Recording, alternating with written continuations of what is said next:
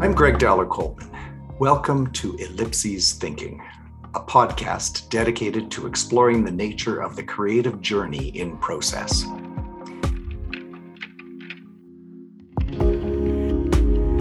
If an ellipses builds the perfect bridge from where you've both been and are now to where you're next meant to be, then what intrigues me most lives in the spaces between those three tiny dots.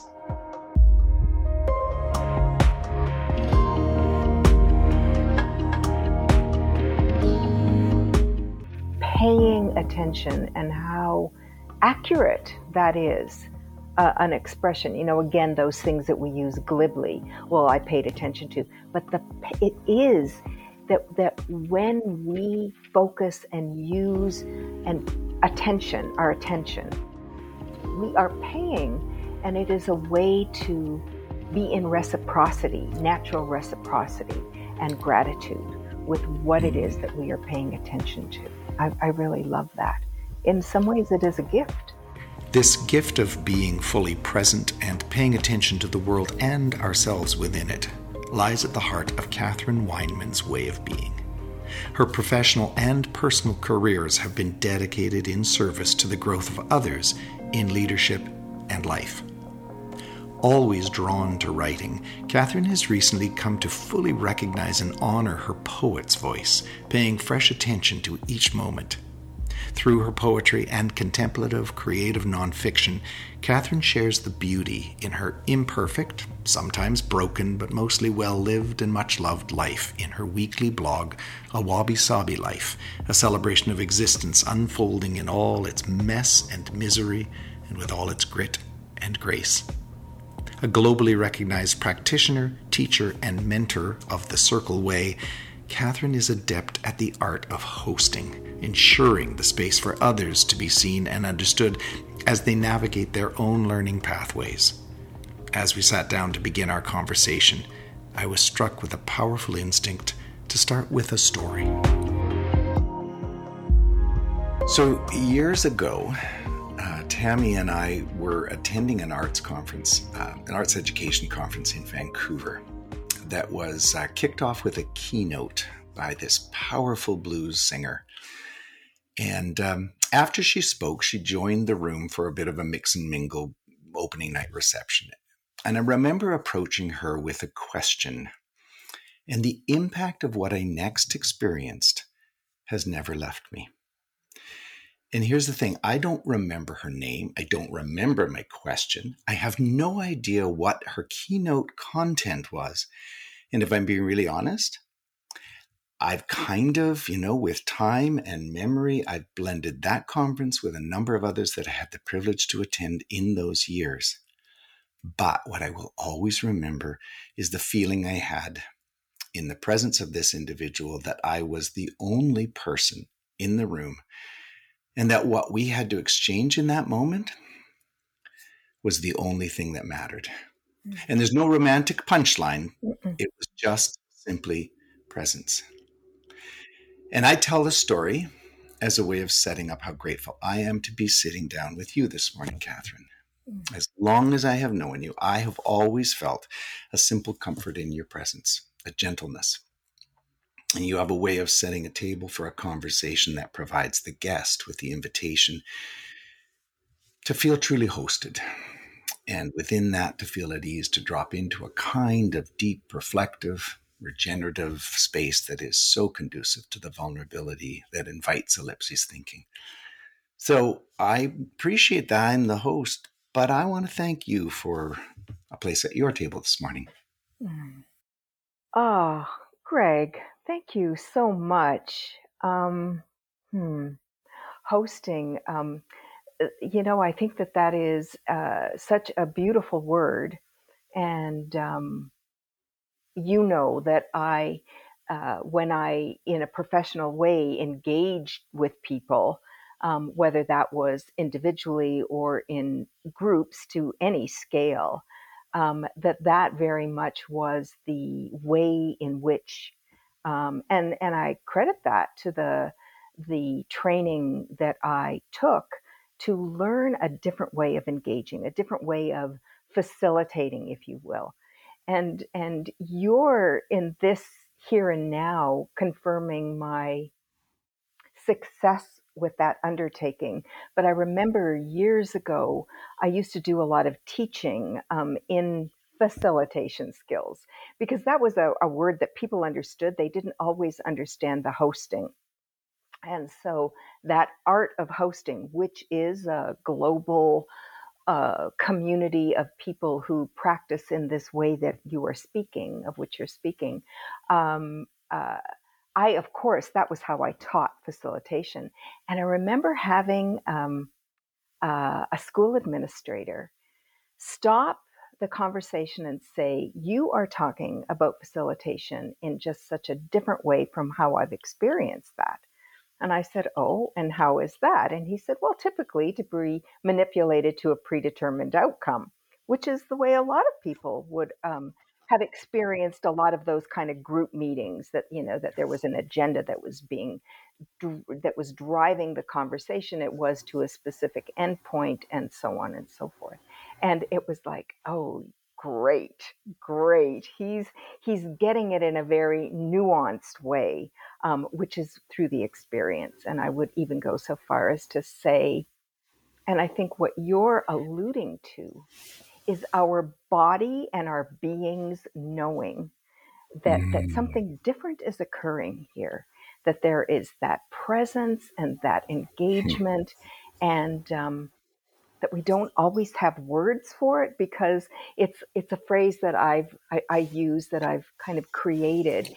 It's an experience that goes on before, beneath, and beyond words, but that is indelible, as your opening story really shares. Mhm. Yeah. Mm. Yeah. So thank you Because again. it is an imprinting, isn't it? Yes. It's a sense. And when I was thinking about it, it isn't without some bittersweetness that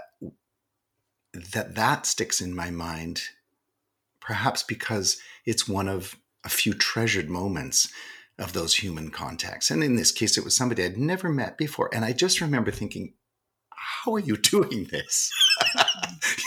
How are you making me feel so incredibly seen and valued in that moment? So, and you mentioned that sense of presence, that being, and it's a word we see all over the self-help sections of the bookstores. We get it, we understand it. I take it back to my earliest training as an actor, when to be present was everything, and it was also the most confounding concept, because how could you do that truly and truly let it all go? And of course, letting go is one of the most challenging things.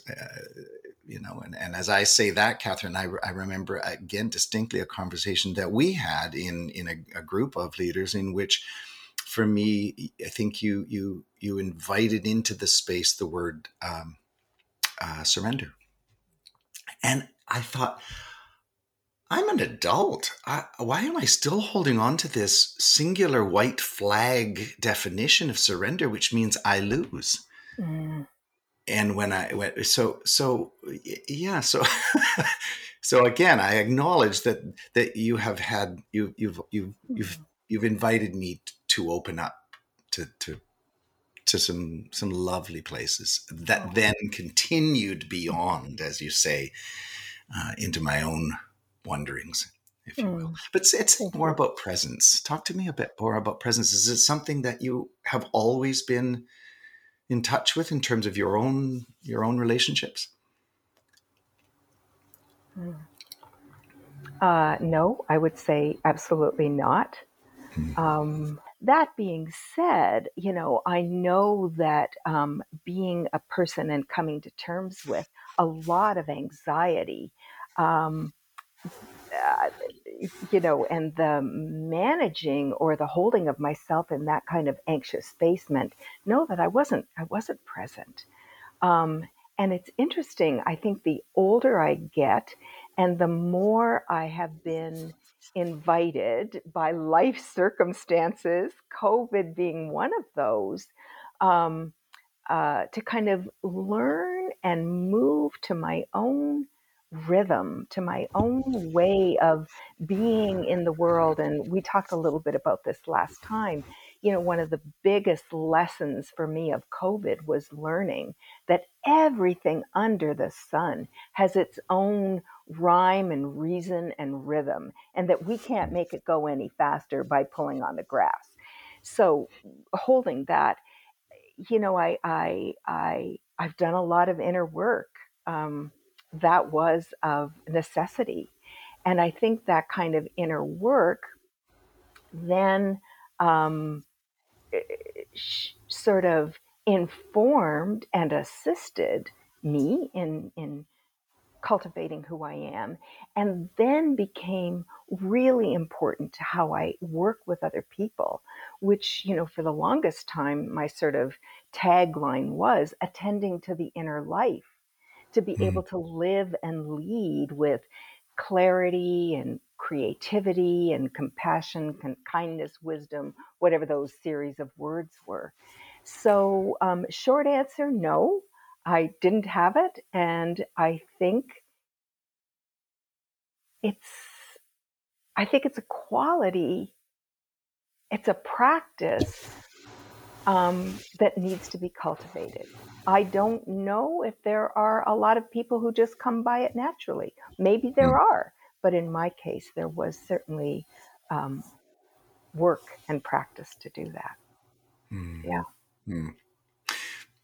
And I love your acknowledgement that credos evolve, that credos change, the things we believe to be our driving forces. If we're being, I suppose, if we're being honest to the fact that everything is changing and everything is in evolution, then why would we not ourselves? And Yeah.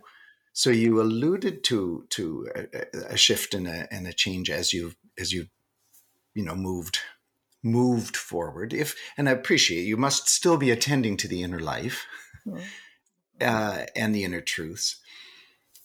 But I want to talk about an emerging way of being, something that you've also kind of given, really leaned into, and if anybody that's familiar with some of your current writing or your blog space will have come upon a wabi sabi life. So Mm-hmm. I wanted to just talk to us a little bit about that journey in. Mm-hmm. Mm-hmm. Yeah. And I really do think, I'm one of these people. What I am, I think, quite natural, is a systems thinker.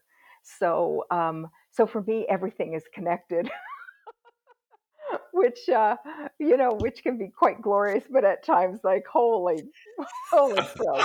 So that being said, I think that there is for me a real connection between, presencing, and that appreciation of wabi sabi, which I learned about. A friend sent me an email at one point when I was in the midst of dealing with Bell's palsy, a sudden onset viral infection that affects the facial nerve, and uh, one side of my face sort of drooped. And I think it's gained, people know a little bit more about it because of Justin Bieber. He was afflicted with a variation and iteration, uh, which I think, in fact, is what I have. So that whole notion of, she said to me, Katharine, you are now living in the wabi sabi. And I had to look up what that was, and, learned that it is kind of a Japanese philosophy of design, that Hmm. appreciation of the broken cup that is then filled with gold, kintsugi, or the distressed barn board, or um, the holes in a sweater that are mended, the chipped china, uh, you know, um, to really be able to appreciate that, and that became a way of appreciating my life and how Hmm. I am in my life.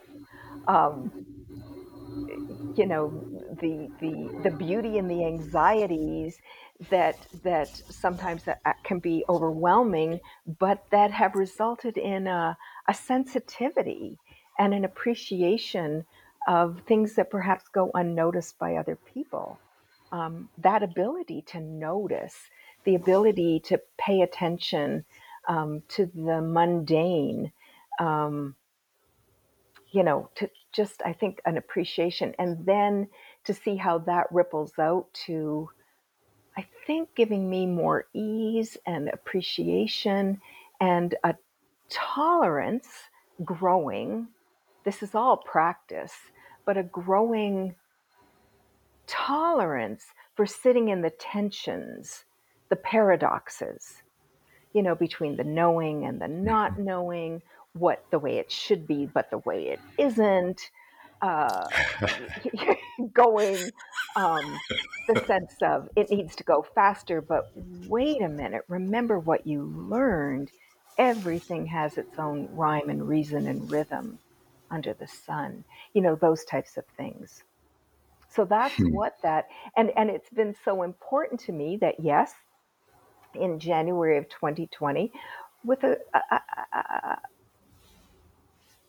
quality of prescience, which I realize I have developed in a variety of ways. But in 2020 of January, developed my newest blog, which I called a Wabi Sabi Life, as a platform really solely devoted to developing my writing, which I've needed to do, chosen to do when COVID knocked the stuffing out of my consulting practice as I'd known it. So here Hmm. I am. Hmm.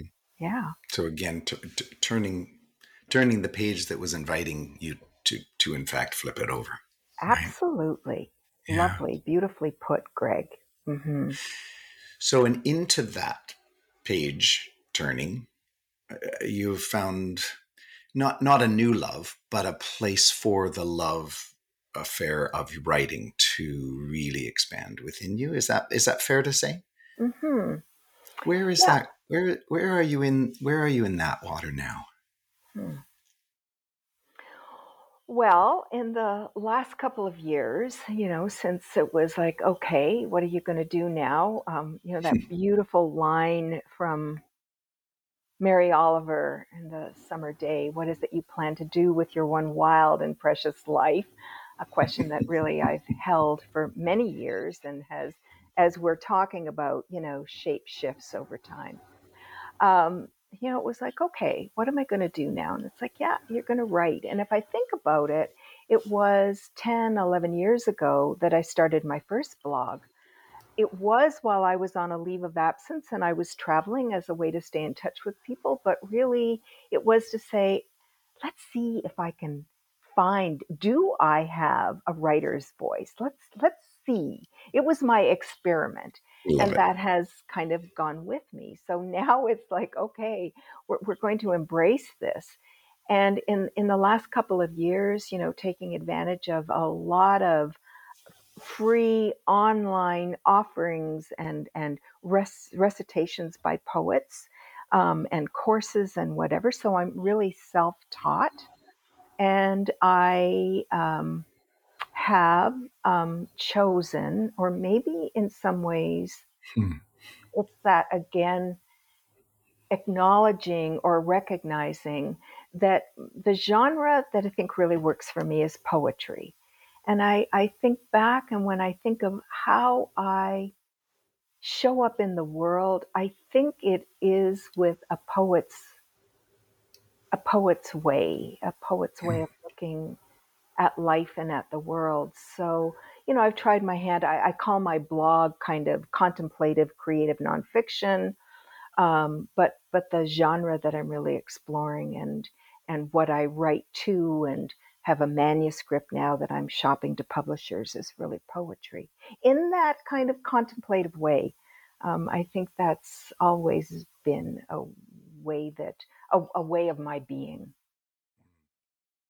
There is this word that's in the room with us, and you and I have pushed the word around a little previously, but the word is wisdom. And um, I sense this presence of wisdom even in your journeying. And when I use the word, it's always been with that the same sense of beauty, which wisdom is in the eye of the beholder. And so I guess I'm curious as to what you see in when you behold wisdom and feel it coursing in you, but also in the world. Talk to us about wisdom for a bit. Thank you. Sort of a sister blogger. By that I mean a woman who is at a similar place of life and age and curiosities as me. Just wrote last week about older women being wiser and what did we think of wisdom, and she recited some research and so on and so forth. And I responded to that and said, for me. Uh, that notion of wisdom, which this research didn't apparently touch on at all, but it's a curiosity and a sensitivity to um, it's not head, it's not head based. It's more that embodied sensing and knowing and curiosity that I think really is enlivened and supported by our being in nature. Um, Mm-hmm. that's not always beautiful. I mean, there's the double-edged sword of being in nature, and I think that uh, that kind of awareness and appreciation, curiosity, and taking ourselves into those places really begins to inform and shape and give a different depth and dimension to wisdom. And that's what I'm curious about. I think last time we talked briefly about this course that I'm in. It's called Rewilding Mythology, Right. and it really is about appreciating a different order, a different way of, um, and really what it is it's that indigenous global indigeneity of an appreciation of the earth and nature and beings other than our own.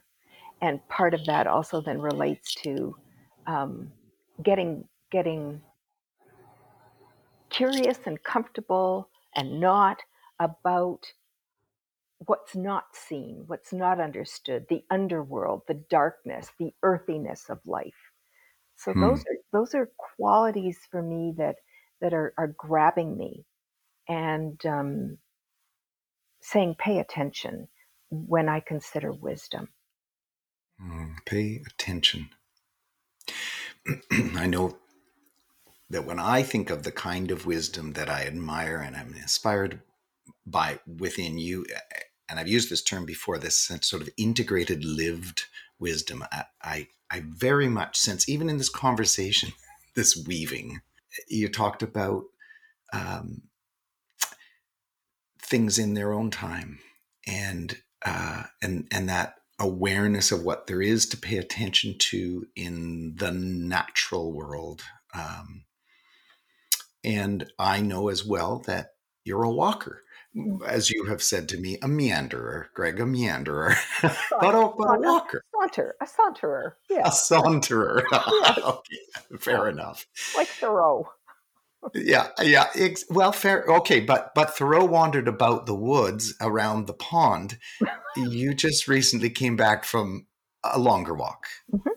You did the Camino in Spain. Something, I think, if I'm not mistaken, was it something that was in the works in your mind at least, or even on paper before the world closed down in 2020, or was it more a response to? No, it's been in my blood and mind and heart and soul for over 20 years. That I thought I first read about the Camino. Shirley MacLaine wrote a book in 2020, and that just it captivated me. I knew nothing about it and just kind of tucked that away. And then several years ago, we have here in Edmonton, and there is one in Victoria, all over Canada, all over the world, but we have the Canadian Company of Pilgrims, and we have a local chapter here. And every week I'd get this invitation from the group because I'd gone to a few meetings because I was curious, like, what's this all about? And there was a fellow in preparation who decided to start a walking group every Saturday. And finally, about 4 or 5 years ago, had to be one of the coldest Saturdays of the winter. I said yes to this and would walk with this group. And at the end of that first year, I said, that ended up being one of the best yeses I'd ever said and made. So fast forward, um, then started to walk more regularly. One of the guys again in the chapter during COVID set up a Camino to Edmonton, and so I said I'm going to do that come rain or snow or sleet or sun, which we got all of during those Mhm. 13 weeks in the fall of 2020 and then again in 2021. And it taught me about what I needed to do and how I needed to do this. And so in December of 2021, I did the sort of put my stake in the ground and said, I'm going to do this, and began to work with a company in Portugal Green Walks, and with them kind of designed a bespoke, customized Mhm. itinerary. Um, and walked the Portuguese coastal Camino in May and took a lovely 20 days to do so. A walk that many people will do in 12 or 14 days. I designed it to saunter Mhm. and to notice and before that though, because this Saturday group, that was all about the Camino, people would say to me, so have you walked a Camino? And it was kind of holding the, well, no, I haven't, and I don't know if I ever will. But then to be able to say to them, I walk a Camino every day. Like, the truth is, when you really, well, my way, and also how I've been encouraged to look at it, is that the Camino is something that we do every day. And a wise woman that encountered some people I knew who walked said, remember, the Camino really is what happens when you get home. So it's the literal walk, yes, but it's so much more than that. So I knew last December, when I said yes to the Camino and began the preparation in earnest, and money down and dates and flights and all of that, that the Camino was beginning to do its work on me. And so it continues. So it's not bound, at least in my way of being, Beautiful. it's not bound to that 20 days. Yeah. Yeah. And so and it begs the question, um, what happened when you got home?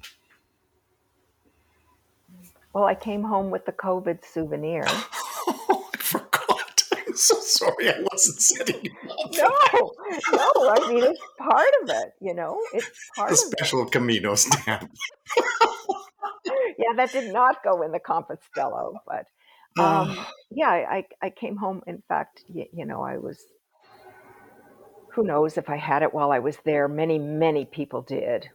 hmm. But I was not well, and when I got home, and I had tested several times while I was there, including the day I was flying, but it was negative. But that doesn't mean anything. But when I got home, I tested positive. So, it gave me, because I also know about myself increasingly, when I fly those types of distances, I know enough not to book a lot when I get home. I need a lot of transition time for all of me to arrive home. And so I didn't have anything on my calendar. So that worked out okay.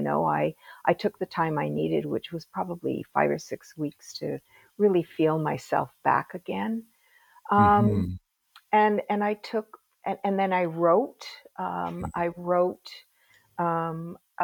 about my experience, and what was really, and then uh, I sort of synthesize that. So I've got several blogs devoted to that. And then I sort of synthesized that into a little story that last week I was invited to present to this local Camino chapter, I think I called it a creative's way of walking her Camino, because what they recognized, and this was really lovely, and you used in your story right at the beginning, the gift of this woman seeing you. Like, I think that's one of the most profound experiences that we can give and receive from another, is that being seen. So my Mm. chapter recognized they see me as being, I think they said, you're our resident artist poet. So would you talk to us? It was our first in-person gathering last Wednesday. And so I did, I talked to them about how I walked this Camino Mm. with wonder and gratitude, and just looking for the beauty that it would entail. So Mm. now what I'm planning on doing, my wintering cocoon project, is to kind of create a bit of a photo, prose, poetry memoir of this walk. Mm. I'm It's hoping lovely. for that. That's Thanks lovely. for the Yeah. question. Yeah. Well, I just get the sense the river continues to move. And well, I mean, we know that, but even in this conversation, I just really see that strength of the power of the water, but the ability to step into the shallow and just watch some of that go by and let it be. And you're trusting your inner self and your inner wisdom in that way. I want to come to, and this may actually bring closure to this conversation. I don't know. I don't know, but I'm just, and I think this was a term you had. I'm leaning into this sense that this might be the way in which we bring this to a close. And if it is, then let me preface it by saying that last season in the work of these conversations, there's always been a version of a question at the end of the conversations. And the heart of the question, I think, gets at celebrating oneself. I really want to provide that opportunity for a guest in these conversations to be fully honoring of themselves, and whether by speaking a truth to a younger self or by imagining into a future where others will remember you. And we've been talking about your journey, and it just had this really strong sense of, if you were to be at a circle conversation with Katharine at different places in Katharine's journey, what questions would you want to be asking? Hmm. What might be the possibility? What might be the possibilities in something going not the way you thought it should go? And what has your curiosity, what is shimmering for you now that really is attracting your curiosity? And where and with whom and how do you want to pay attention? And do you know why? That paying attention, and I emphasize that. I read something from Robin Wall Kimmerer, the author of Braiding Sweetgrass, and who writes so beautifully, speaks so beautifully, but she talks about paying attention and how accurate that is. An expression, again, those things that we use glibly. Well, I paid attention to, but it is that when we focus and use and our attention, we are paying, and it is a way to be in reciprocity, natural reciprocity and gratitude with what it is Mm. that we are paying attention to. I really love that. In some ways, it is a gift when we are doing that wisely, I think, Yeah, or with a currency, a right? currency. This is a Exactly. beautiful currency of attention, and Yes. what I choose to pay attention to, Yeah. and then really do so, follow Yeah. through on that. Yeah. If we are coming to a closure, I feel like I have to do two.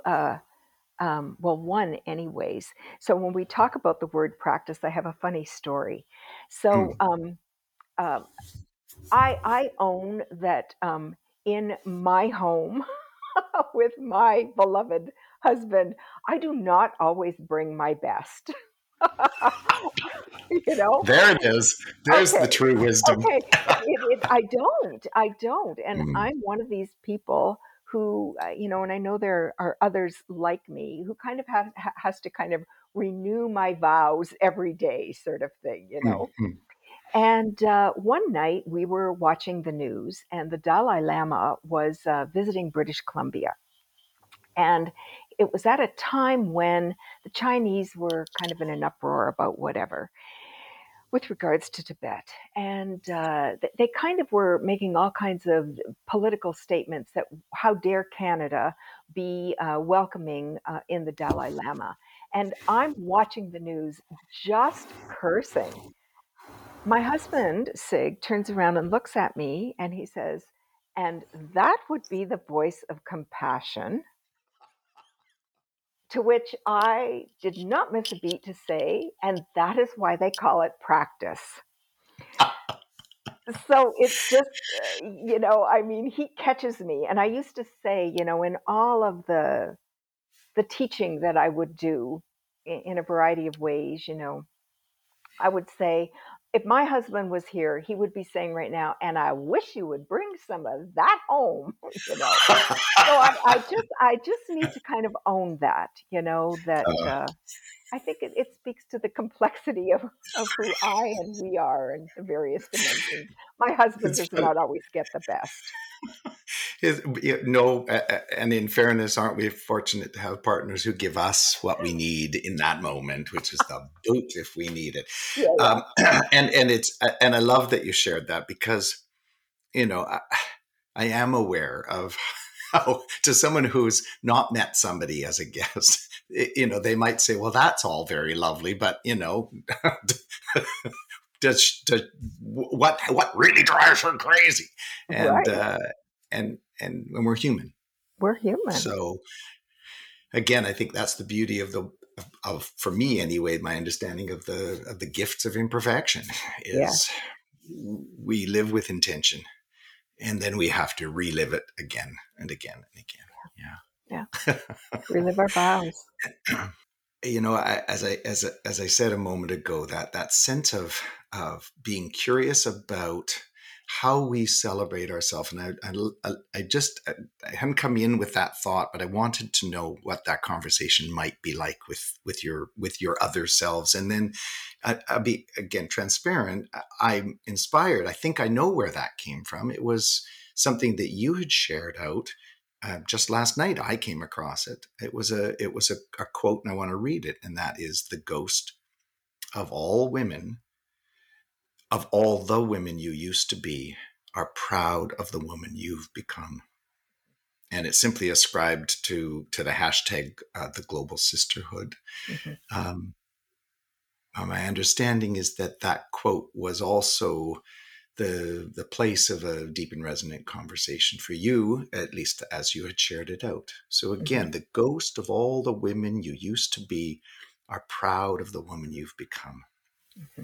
So how is that sitting with you as you sit here today in the woman that you are, have become, and are continuing to become? Where does that live? Hmm.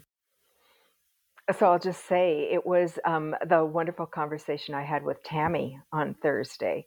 And then I saw this the next day and thought, I'm going to post it. I hope she realizes that it's about us. Uh, Well, so and may I say right here, I did not know that. oh I no, read well, this. I'd not spoken to her about it at all. Feels like a real setup, but I need to no, need to say, no, no, no, no. no, no, no. I know that. I appreciate that. That was just, And I was immediately thinking about that quote when you asked me what would those questions be. And the change I would make with that is it's not necessarily all the women. When I think of, holding all of who we are through our lives, the baby who was really curious about things, the 5-year-old, the 7-year-old who packed the peanut butter sandwich and said, "I'm going on a hike down to the creek," and my father was like, "You go, girl." And realizing that was sort of the seeds of the walking that I love to do, all of those pieces of myself. And for me, that's been the fruit of my labors. That a quote so pithy, so succinct, that for me speaks of the fruit of my labors to have appreciation, to see to love the imperfections. I think of Rumi, a favorite poem, The Guest House, and all these strangers that kind of visit you, and, you really want to sweep them out, but they're really there as kind of gifts from the beyond. They're messengers. So that kind of, again, having a growing trust and appreciation for that. And that quote was just, yeah. And I think from the place of where I and women stand now, to also be able to share that back, to remind those younger selves, the younger selves that we have been, as well then as to be able to hold the possibility for others, women, girls, young women, of what a beautifully imperfect, mostly well-lived and much-loved life looks like. Yeah. That feels like a lovely place to put this down. Does that feel like that for you? Yeah, perfect. Thank you. Thanks so very much for just hosting this conversation by your very being. So thank you. You did a good job of co-hosting. Thanks, Greg.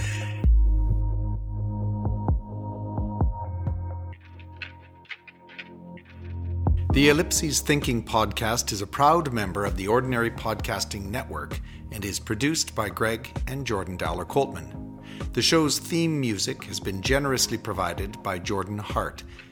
And if you're interested in learning more about the ideas behind Ellipses Thinking, please visit dowlercoltman.com. You can follow us on Instagram, Twitter, and Facebook. Thank you for listening.